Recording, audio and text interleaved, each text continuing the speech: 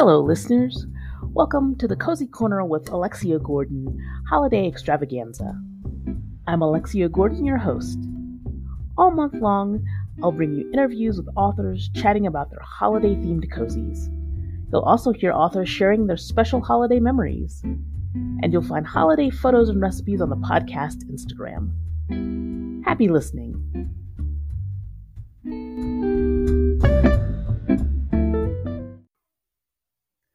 Welcome, listeners, to a special holiday offering on the Cozy Corner with Alexia Gordon. I'm Alexia Gordon, your host. Today, I bring you Christmas memories from two authors. Our first story is from Donna Andrews, author of more than 24 mysteries, including I'll Be Home for Christmas, The Nightingale Before Christmas, and 6 Geese A-Slaying. Donna shares a story about what happens when you break the rules and sneak a peek where you've no business looking. That's certainly a situation most cozy sleuths have been in a few times. I call this the Christmas that almost wasn't. When I was a kid, the rule on Christmas morning was that my brother and I had to wait upstairs until our parents got up so we could all be surprised together by what Santa had brought us. And we followed that rule faithfully, except for that one year. I'd asked Santa for something that I coveted like crazy. I no longer remember what. But whatever it was, I knew I'd die if Santa didn't bring it. And when I woke up around dawn on Christmas morning, I knew I couldn't stand to wait until my parents got up. I had to sneak down to see if Santa had come through. So I crept down the stairs and peeked into the living room. Nothing. Not only had Santa not brought whatever the object of my desire was, he hadn't brought anything. Not for me and not for my brother. The stockings were limp and empty. The only things under the tree were the modest number of wrapped presents from one family member to another. I slunk back upstairs and crawled under the covers and tried to figure out how my brother and I had both blown it this badly. I couldn't remember anything either of us had done to deserve this. I'm sure my parents were really puzzled by how much trouble they had coaxing me downstairs that morning. I dawdled all I could, because I knew as soon as they saw that empty living room, the interrogation would begin. They'd want to find out what awful sin Santa knew that they didn't. When they finally talked me into coming downstairs, the living room was full of presents. Everything I'd asked for, including whatever it was that I'd wanted so much. Evidently, we must have been one of Santa's last stops before he headed back to the North Pole. I had a lovely Christmas after all. And I never, ever again broke the rule about waiting until my parents were awake, so we could go in together to be surprised by what Santa had brought. Lynn Chandler Willis, author of the Ava Logan Mysteries, brings us our second story. She tells us how a mother's prayer brought Christmas joy to her young son. My Christmas story took place in 1982. It was the Christmas that my son was 3.5 years old, which is the prime perfect age for Santa Claus and just the magical aspect of Christmas. Up until that time, including that time, he had been plagued by ear infections the whole 3.5 years of his little life.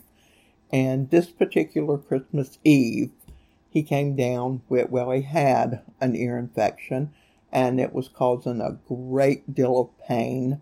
He was running a high fever, and we were in the midst of an ice storm at that time. So getting him to his pediatrician was not an option at that time. We were just going to have to wait it out and, treat with aspirin or some type of children's pain reliever.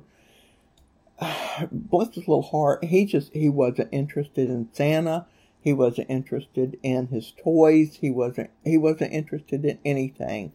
He was in pain and he hurt and he wanted mommy to hold him, and it just broke my heart that, one, to see him hurting like that, and two, that he had absolutely no interest in the fact that Santa Claus was coming that night.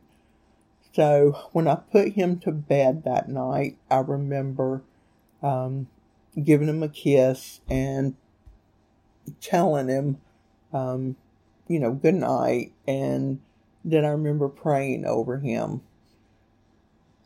And I prayed that the Lord would take the pain out of his ears and actually put it in my ears, because I felt I could handle that pain better than a child could. And I wanted so bad for him to have a good Christmas. I prayed that with every belief in me.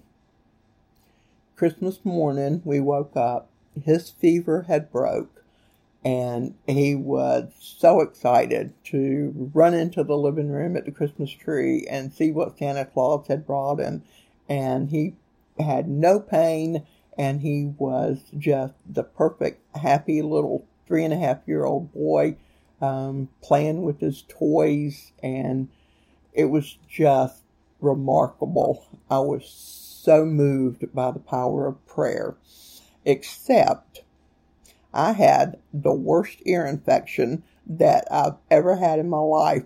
I had never had ear infections up until that time, and from then on, up through my 40s, I'd have ear infections probably at least once or twice a year, to the point that my physician suggested putting tubes in my ears.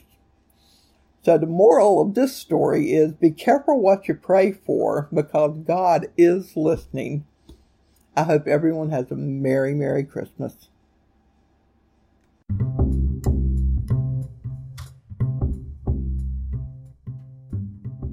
Thank you for listening to The Cozy Corner with Alexia Gordon, part of the Authors on the Air Global Radio Network. I'm Alexia Gordon, award-winning author and host of the show. Tune in next time for another chat with an author writing on the lighter side of crime. Until then, goodbye.